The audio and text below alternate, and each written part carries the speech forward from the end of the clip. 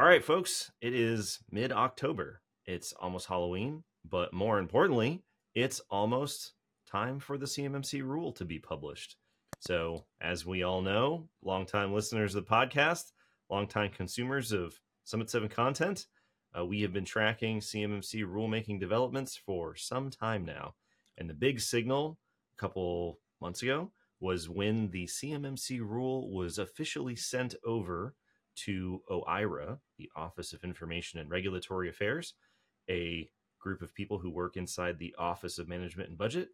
When the CMMC rule was sent over to OIRA for regulatory review, that was the signal that 2 years of the rulemaking development process was at an end, essentially, and that the DoD had turned in their paper to OMB for dotting I's, crossing T's, last-minute checks, reviews, and analysis prior to it being published in the Federal Register for everybody to see and comment and enjoy and take in.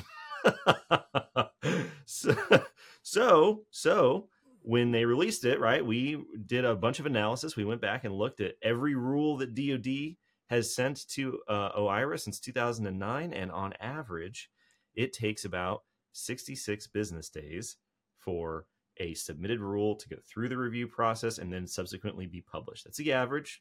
The executive order that governs this process says OIRA has 90 days. We did the math. It's 66 business days, which is pretty close. Long story short, that should be sometime around October 26th, sometime around late October, give or take, probably give, right? That probably will be, a little past that. But we're talking a matter of weeks here at the time of this podcast recording. And so as a result, we just kind of wanted to go over 7 things that people should know before the rule comes out. So as somebody that famously, you, Jacob, passed out hard copies or Kinko's copies of 853 last year to all the trick-or-treaters. That's right. We're running it back this year. If you guys are in the greater Southern California area and you end up trick-or-treating in my neighborhood, you'll know it's my house because we're handing out hard copies of 853 for all. Do you think that the turnaround period for the local Kinko's outlet is going to be conducive for you to do, I don't know, hardbound copies of proposed rules, maybe, to educate the kids to bring them up? Listen, buddy, it was just your birthday. Happy birthday, by the way. And I know you just turned 40, but it hasn't been called Kinko's since like 2001. Am I showing my age here? FedEx bought Kinko's like 20 years ago, man. What are you doing? What are you doing? It's FedEx Kinko's. Yes, listen, it is a big operation to get hard copies of NIST publications out to all of the trick-or-treaters, but it is a sacrifice I am willing to make and a logistical challenge that I am willing to navigate for the sake of moving the discipline of GRC further forward. You got to get them started early. You know what I mean? You got to work on your forehand. You got to work on your golf swing. You got to work on your knowledge of NIST standards at an early age. Really get it going, because we all know it's very difficult to get people to read it once they're in adulthood. Anyways, we're waiting on the CMMC rule to get published. And like we said, there's probably 7, oddly enough, there's 7 things that we think that people should know. So I guess let's jump right into it. Okay, so one of the things that we've talked about in depth in the past is the difference between a proposed rule and an interim final rule. The first thing that people should know, based off everything we've heard, the rumor mill, opinions, hot takes, social media, horoscopes, everything, everybody seems to converge on the fact that the CMMC rule will be published as a proposed rule and not as an interim final rule. What that means is essentially when it becomes effective and starts rolling out into contracts. Proposed rules are the normal way that rulemaking happens. The rule from whatever agency goes to OIRA, goes through its regulatory review process, gets published in the Federal Register. There's a comment period, and then the agency has to adjudicate and respond to those comments in what is known as a final rule. And that final rule has the text of whatever the regulation is, and that is what becomes effective. An interim final rule is essentially a waiver for that process. And that says that the rule is going to become effective prior to the agency finishing their responses in a final rule. It's an interim final rule. Like the interim heavyweight champ of the world, right? So everybody thinks it's going to be a proposed rule rather than a final rule.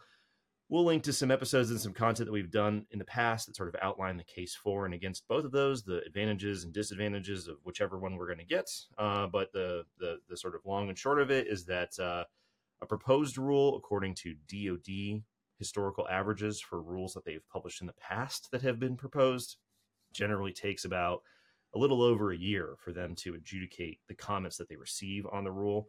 So assuming that we're going to get the published CMMC rule here in Q4 of 2023, the math works out. We would expect to see the final version of the rule to come out in Q1 of 2025. And what I mean by the final version is that's the version that would start to roll out into contracts. So we'll get the published rule. Everybody gets to do their comments. They adjudicate the comments. They publish the final rule, and then we're off to the races. And like we talked about in the past, this is what gets people into what we are kind of calling the implementation trap, right? People are waiting for the CMMC rule to come out to start their implementation, not really understanding that they are being assessed against a set of requirements that are already required to be implemented via DFAR 7012. And those implementation timelines generally extend longer than the amount of time it takes DoD to adjudicate comments. So if it takes most companies 12 to 18 months to be assessment ready, and it takes DoD about 12 months to adjudicate comments, then you're about 6 months behind if the rule comes out at the end of this month. And then just extrapolate that further and further, the worse it gets. We've talked about this in the past. So during the comment period, right, Jacob, how long is that comment period? Yeah, well, so that gets into the second thing to know, right? So whether it's interim final or whether it's proposed, right?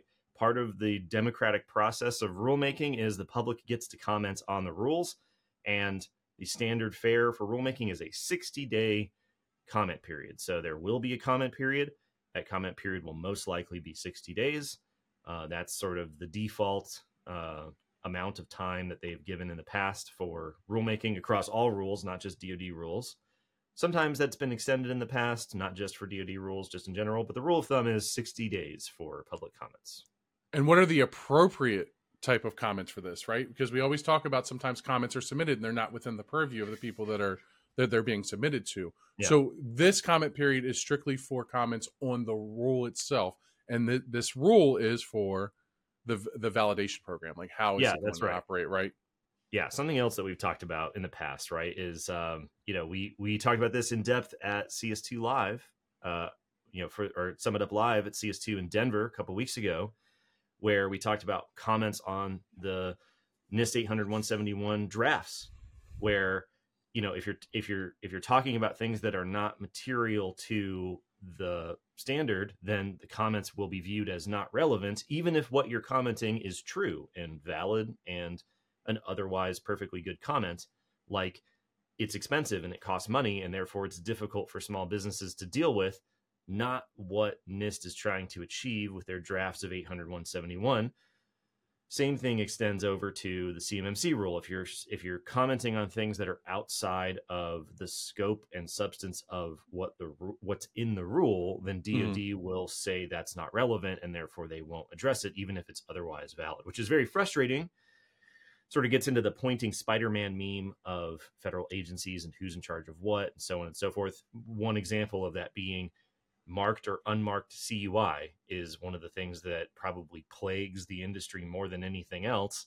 And the CMMC program office that is shepherding the CMMC rule through the process is not in charge of the DoD's CUI program. That's a different office inside the Undersecretary of Defense. It's the INS office inside the Undersecretary of Defense.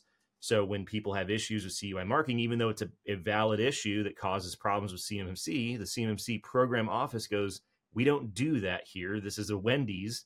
You got to go down the street and talk to INS. But INS doesn't really come outside to play very much. So you don't really have anybody to talk to. Doesn't mean that you shouldn't submit those comments. Just, maybe manage your expectations for, is this comment really material to the CMMC rule? So that's kind of why I brought that up and asked that question, is because it kind of plays into that implementation trap that you were talking about. if you're an organization, you're sitting here, I want to wait for the comment period because I want to make a comment about FIPS validated encryption before I do anything, right? And I want to get that adjudicated and taken care of. Well, you're going to submit that comment. They're going to tell you, sorry, again, this is a Wendy's, right? And then you're going to think that you're going to wait a full year, delay your progress for a full year over something that's not in the purview. Now, if this is Yeah. something to deal with, I don't know, reciprocity from some other standard, or international regulations, or how this is going to be validated and finalized as far as the whole process through the C3PAOs and the Cyber AB. Those are the comments that you probably would want to wait for. Like, you still don't want Yeah. to wait to do implementations, but yeah, just building on that implementation trap strategy going into the comment period. But do a lot of people comment, Jacob? Well, that's one of the questions that I have about the comment period is, are people going to comment? Because, you know, historically, when you look back at the CMMC rule in 2020, it is far and away the most viewed rule in the history of DoD rulemaking, which, as we've said in the past, DoD doesn't do a lot of rulemaking compared to other federal agencies. And so the numbers that we're talking about here are much smaller than like FCC rules, SEC rules, EPA, stuff like that, right? But within this context, the CMMC rule is a humongous outlier in terms of how many people viewed it, how many people read it, and how many people commented on it. It's not even close. However, other recent rules around cybersecurity, both DoD and non-DoD, just don't get a lot of public attention. The DoD one that I always point to is the DIBS CS program. This is the rule that proposed to expand access to DIBS CS tools and services for non-cleared defense contractors. Beforehand, for years and years, cleared defense contractors have had access to cybersecurity tools and services that the rest of the DIB has not. And so, good idea on the DoD to expand access to those tools and services. Even if they don't directly address a lot of the requirements in 171, they're still out there. So it's nice that they're trying to make them more available. However, I think there was like one comment, a 60-day comment period, cybersecurity in the DIB.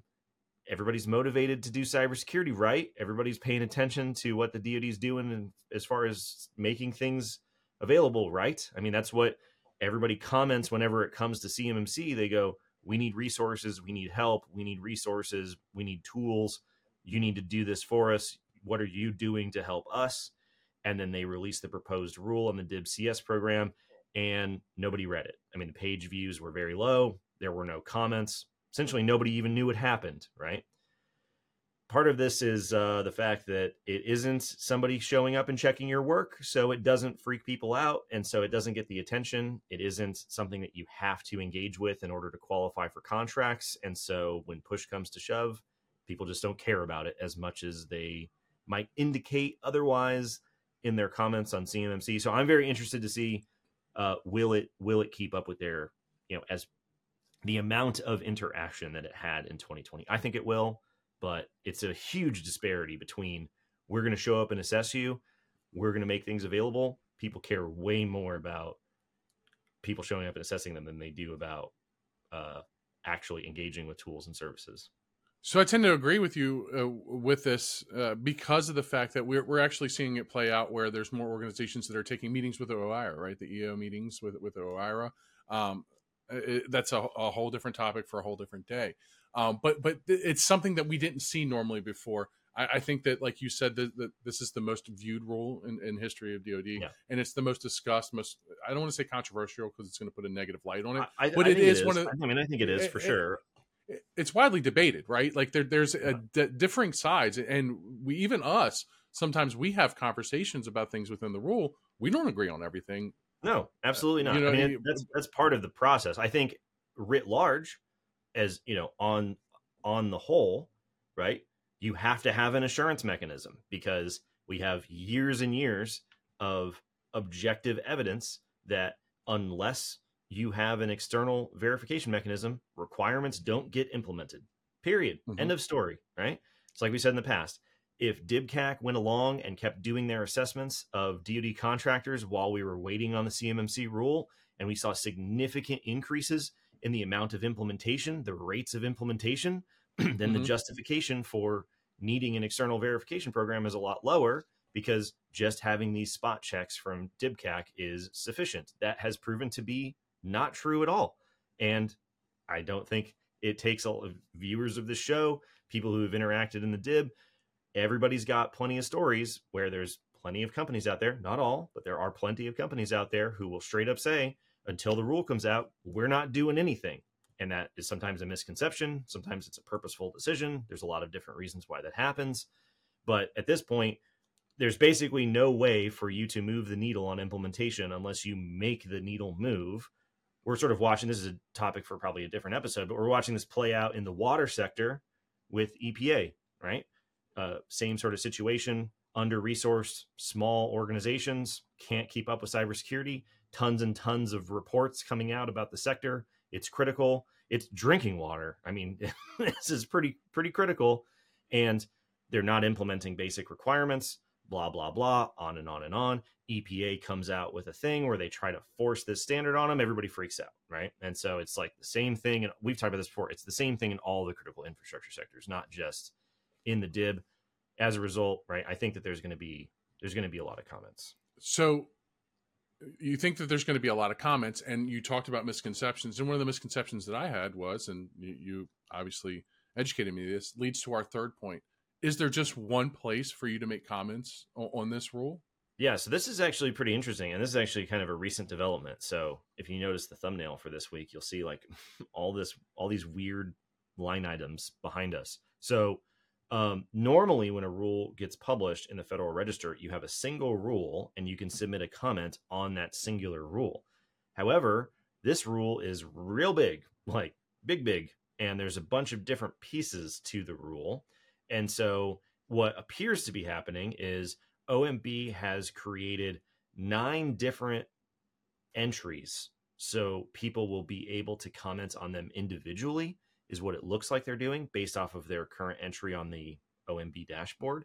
So there is the text of the CMMC program rule itself, the preamble, the analyses, the Paperwork Reduction Act analysis, the regulatory flexibility analysis, all that red tape stuff is going to be one spot where you can leave comments. And these will probably all be linked on the spot in the Federal Register. We have to see how they do this. There is going to be a spot for the model overview document. There's going to be a spot to leave comments on each of the assessment guides, level 1, 2, and 3, as well as each of the scoping guides, level 1, 2, and 3, as well as being able to leave comments on the CMMC hashing guide, which is the process for how they're going to hash the evidence that they collect and then upload it into the ether, wherever it's going to go, once we finally see the contents of the official hashing guide. Now, this is overall a good thing, I think, because if you imagine you've got all of these different documents that are all relatively lengthy, you've got the text of the rule, right? You're going to have the lawyers looking at it. You're going to have the DIB looking at it. You're going to have the security ecosystem looking at it. You're going to have the C3PA. You're going to have all these different perspectives all converging on this one rule. They had almost 1,000 comments on the 2020 rule. The ecosystem is a lot more aware and informed about, I think, the details of how things play out. So assembled, we could call them assembled with pitchforks and torches, whatever you want to say. Yeah, but yes. Avengers, pitchforks, pick your metaphor depending on which side you're on. But so I think that splitting these comments into these different documents pertaining to the rule and the CMMC model itself is probably a good thing, because it'll make the adjudication process a lot more efficient.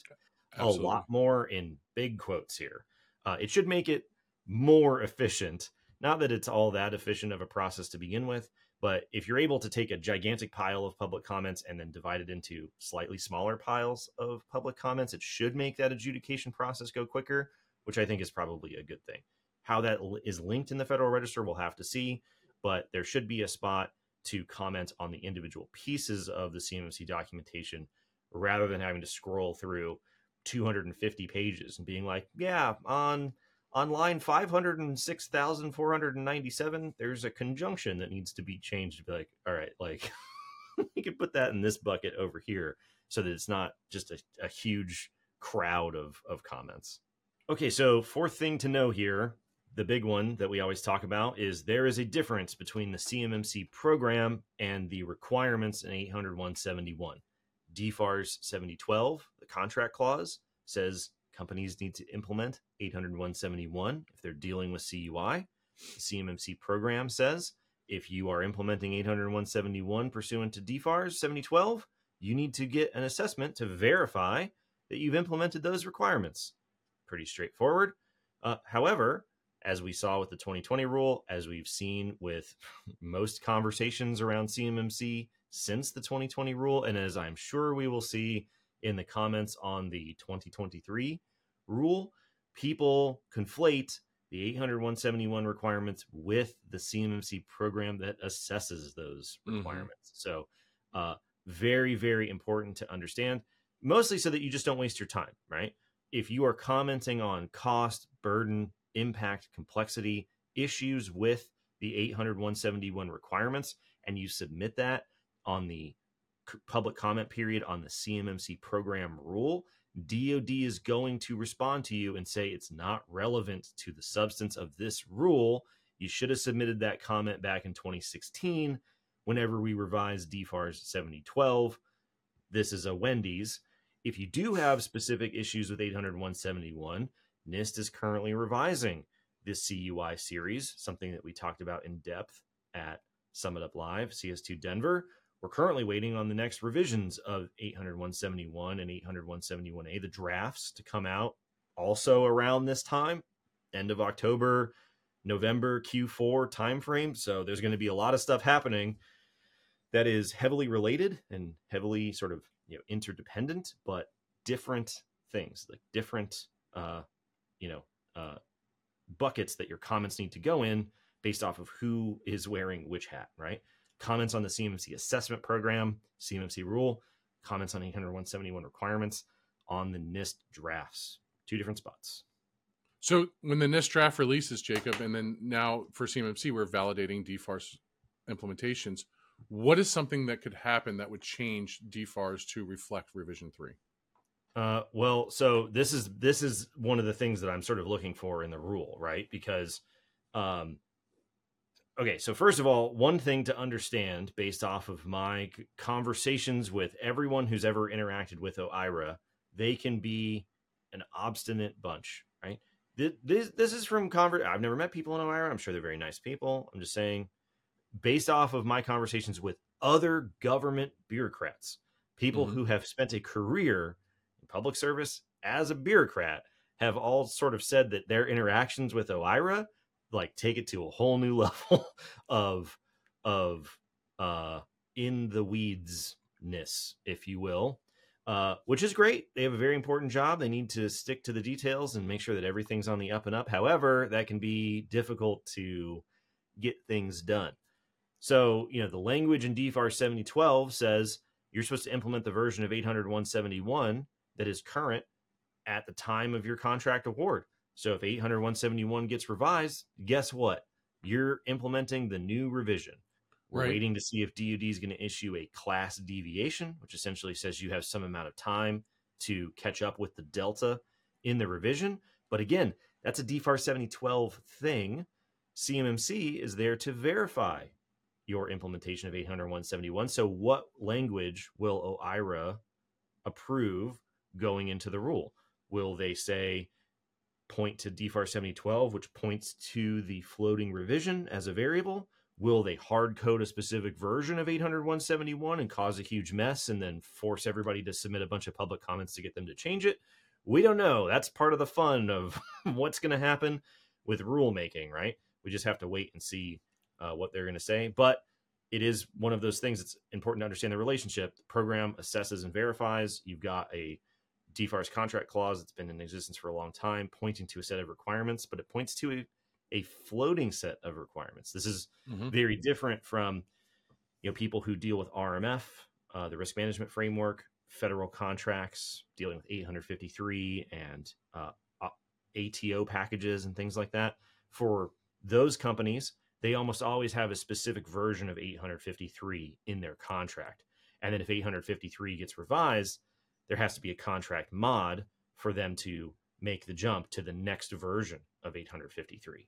There's a lot of people out there who've made careers about sort of shepherding big projects from 853 Rev 3 to Rev 4 and now to Rev 5. We have the opposite situation in the DIB DFARS world, where you don't get a hard-coded version of 801.71 and DFAR 7012. You just get whatever the newest revision is, which is pretty crazy that OIRA would have approved that language back in 2016. So we'll just have to wait and see how they handle it coming up. Yeah, I think when it goes between CMMC and 171, the other thing that makes what is said in the rule really important is the fact that even though DFARS is being updated and the rules being updated, there's still a whole ecosystem and program behind it in CMMC that has to get updated and be brought into the modern part, right? And so like that, however that's dictated, is going to increase the sense of urgency in the Keiko and the Cyber AB to make sure that they bring it up to speed. Yeah, for sure. Yeah. Okay, so moving on to number 5 here. One of the things that we've heard many times in the development of the rule is there will still be a phased rollout.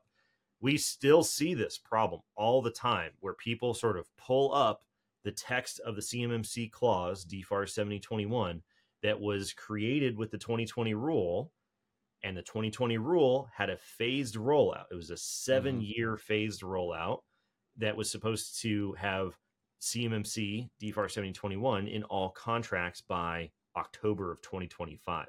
So people pull up the text of the rule and they go, oh, we're waiting on the CMMC rule. It's October of 2023. This says October of 2025. Therefore, that's how long it will take for DoD to put all of the clauses in all of the contracts. No, like the Michael Jordan give. Stop it. Get some help. That's not what that means, right? The pause of the CMMC rollout program, starting with their review of CMMC in 2021, is basically means that the text of DFAR 7021 is frozen in time.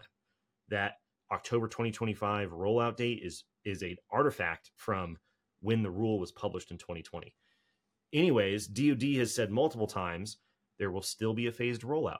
Obviously, they're not just going to sort of show up with the final rule and go, ha-ha, it's in all contracts. As much as they would probably like to do that, there's a lot of reasons why they're not going to do that and can't do that. So they're going to phase it into contracts, and they've said 3 years multiple times. So because we're dealing with a smaller set of companies that need CMMC assessments at level 2 and level 3 and so on and so forth, compared to CMMC 1.0, the phased rollout doesn't need to be 5 to 7 years long. It could be 3 to 5 years long, right?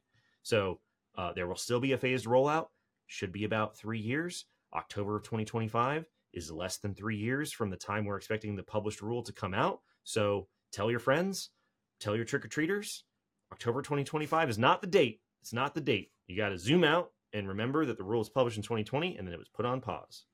It's this crazy life cycle that we're in. It's like every 2 or 3 months, somebody pulls up to Plymouth Rock and they're like, "Hey, look what I found!" Right? Like, yeah, it's like, no. Which I'm glad people are searching around more, right? Because circa 2019, 2020, people were just getting blindsided by this news. Right. So it's great to see that people are looking around. But like we've talked about Lauren Ayres in the past, when you Google this stuff and you pull up the clauses, there's no disclaimer on DFAR 7012 on the DoD website that says, "Oh, this is an artifact of 2020 rulemaking, blah, blah, blah." Like you really have to kind of know what's going on. If you just sort of casually stumble across this stuff, you can lead yourself to some conclusions that are like, whoa, this is a crazy timeline right now. So still going to be a 3-year phased rollout. October 2025 is the date that needs to be updated, probably with this coming rule that's going to be updating a lot of the stuff that we saw from 2020. Okay, so point number 6. This has been something that I've seen people chirping about on LinkedIn quite a bit, and I'm sort of confused why it keeps coming up. People on LinkedIn are, these are a lot of people, a lot of CMMC flat earthers, a lot of people who don't like CMMC for whatever reason. They're going, well, there's no legal justification for CMMC. But hey, everybody's got, every argument should be evaluated, right? So the legal justification for any rule is listed on the rulemaking entry that you can find on the OMB website.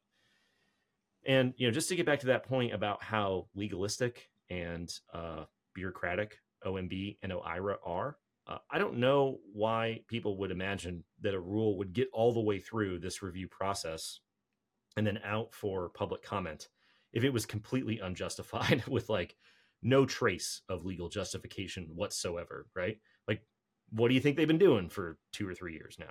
Anyways, if you go to that page on the OMB website, you'll find that there are two citations, two hyperlinks, literally next to the part of the rule entry that says legal justification : and then these two things. The first one is 5 U.S. Code Section 301.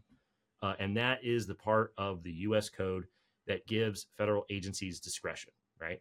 Basically says you have discretion over what you're going to do, right? You have delegated authorities. You've got a bunch of legal discretion. You have a bunch of legal authorities. It's like the catch-all that says agencies have the ability to do rulemaking in general, right? They have the ability to be a federal agency codified in the U.S. Code. The next one, the more specific one to CMMC, the only other one, is Public Law 116-92, Section 1648. People will probably know this better by its other name, the FY20 NDAA. The FY20 NDAA, Section 1648, was put in there by the Armed Services Committees of the House and the Senate, and they said that the DoD needs to create a program to hold contractors accountable for not implementing their cybersecurity contractual requirements. End of story, right? You go back to this time frame. This happened with the compromise of the Sea Dragon program, the F-35 program, multiple satellite programs, on and on and on. The DoD IG report that evaluated contractor implementation of cybersecurity requirements, as well as the DoD's contract workforce ability to actually look at and insert and deal with these contract requirements. It wasn't just beating up on contractors. They took all that information, they sort of wrote their own comment, and then they inserted this language into Section 1648 of the FY-NDAA, the FY20 NDAA, which is why in the end of 2020, like about a year later, we got the rule that points to that provision in the NDAA legislation that says, here's our framework, here's our program for holding contractors accountable. This is what you asked for, Congress. So if you see people talking about CMMC is not legally justified, that's not true. If you see people talking about how Congress will certainly have issues with CMMC, this is not the DoD going rogue here. This is not the DoD just deciding to do something out of the blue. Like with a lot of rulemaking, the cybersecurity rulemaking in DoD all the way back to 2013 only happens after something bad happens, right? Regulation's very reactive, and most rulemaking, CMMC and DoD cybersecurity requirements included in this, typically happen after Congress tells them to go do something, once it gets to the point where Congress has taken issue. So like we talk about all the time, you got to zoom the camera way out in order to see the whole story of CMMC. So you see people talking about legal justification, you see people talking about, congressional action, be skeptical, and you can go to the OMB site, click the hyperlinks, you can read the text of the legislation yourself that led to CMMC rulemaking. It's right there for everybody to see. I'll be the first to admit, when you start jumping into the legal justifications and talking all that mumbo jumbo of U.S. codes and stuff like that, I just tune out. Like not tune out like I'm not listening to you, but I'm like, I have to pay attention to every word that you say, because it's really important to see where all this links up and where the justification comes from. Yeah, and listen, I mean, I'm not a lawyer, right? I'm not a lawyer. Right. I think it's very interesting how it all works. But this is stuff that I learned about sort of along the way, just like everybody else. And so, are there legal arguments? Is there legal theory at play? Sure. Does somebody on LinkedIn being like, it's not legally justified, it's dead in the water, don't worry about implementing 800-171? Probably don't listen to that person. Probably just, be skeptical, do your own research, and you can find the hyperlinks. It's very convenient. So we'll link to them. Everybody can read them. If you have more questions or other thoughts, or if we have it wrong, tell us in the comments. And that leads us to our last one, Jacob. The last thing to remember. This is also an interesting legal issue, if you will, in the sense that it's not It's not a cybersecurity requirement. It's not a technical engineering issue, but it's very relevant to the CMMC conversation. So this has to do with contract privity. Contract privity. So contract law in the United States is like the bedrock of how business in the United States works, right? Contracts is a huge part of what you learn in law school. A lot of lawyers deal with contracts. Anybody who's enlisted in the United States military knows you better read your contract because there's a whole bunch of good stuff in there that you need to read closely. So I wasn't even supposed to be in the cybersecurity field. Story for a different day, right? Read your contracts, kids. Anyways, what's happening here is the DoD has privity of contract with the people that they are on prime contracts with. And there's a whole world of subcontractors and subcontractors and on and on and on below that initial agreement, right? Now I'm really glossing over the legal details here. Like I said, I'm not a lawyer. Talk to your lawyers, but essentially the long and short of it is the prime contractors, when they enter an agreement with their subcontractors, are entering an agreement with their subcontractors, right? The DoD is not entering an agreement with those subcontractors. The primes are. And generally, when I talk about the primes here, I'm really talking about the mega primes, but it counts for anybody. So two private businesses entering into a contract agreement can negotiate that contract to their heart's content. Now, there are requirements that need to flow down into that proceeding because DoD data is involved or whatever, right? So there are requirements that flow from the DoD through the prime into the supply chain, but they are not on direct contract with the people in the supply chain. They don't have privity of contract is what the legal term would be here. The reason why this matters is if you look at DFAR 7012, if you look at the very last paragraph, paragraph M, there is language in there that says you need to flow this clause down to your subcontractors when they're dealing with CUI. However, there's also language in that paragraph that says the contractor gets to decide whether data retains its identity as covered, controlled and classified information, covered defense information, so on and so forth. So the primes have this mechanism of choice and discretion where they get to decide, does it retain its identity? Yes or no? And as we've seen, most primes are not willing to make the decision to say it doesn't retain its identity as CUI. They're not willing to take the liberty of this option that they've been given in their contract with the DoD to say, no, this data doesn't really qualify. You don't need this clause. Since you don't need this clause, you don't need to implement 800-171. Since you don't need to implement 800-171, you don't need CMMC. That is not the phenomenon that we see play out in the supply chain. We see the exact opposite, where the people who are on contract with the DoD get this huge set of requirements, DFAR 7012 among many, many others, and then they just automatically flow it down into the supply chain. They just shotgun it out, and then the burden is then placed on people who really don't have the resources or the knowledge or the teams or whatever to negotiate those clauses out of their contracts. Even if they have those teams, they're not really in a negotiating position when you're talking about negotiating with Lockheed or like negotiating with Northrop, right? Even if you're a relatively large company in the DIB, you're probably not sort of telling them what to do very often. There's a whole bunch of cultural issues that go into this where suppliers don't want to push back on their purchasers. They don't want to push back on their contract officers and their representatives. They don't want to rock the boat. They want to be easy to do business with. And so they just accept these flow downs, so on and so forth. Years go by. All of a sudden, the DoD has this assessment program and the primes go, well, you've had this clause language all along. So you're looped into this issue and then it becomes a huge mess. So something to keep in mind, right, is everyone is turning around and yelling at the DoD for these unreasonable burdens, these unreasonably complex requirements, the costs, the impact on small business. You have to remember that DFAR 7012 and basically all these clauses are at the discretion of the primes to determine whether or not it needs to keep going. And the primes, of their own volition, almost always decide to mitigate their own risk and then flow those clauses and those requirements down into the supply chain. And they're more than happy to then have their suppliers and their subcontractors go yell at the DoD. And the DoD goes, why are you yelling at us? You're not on contract with us. You're on contract with your prime. You signed the contract with them. You guys need to negotiate what the thing is. And so this gets back to our earlier point about the phased rollout. Like we've talked about before, DoD's idea is we are going to insert DFAR 7021 CMMC certification requirements into a set of contracts at a time over the course of multiple years. We're not going to be burdening industry by dumping these requirements in every contract overnight, even if that was possible to do.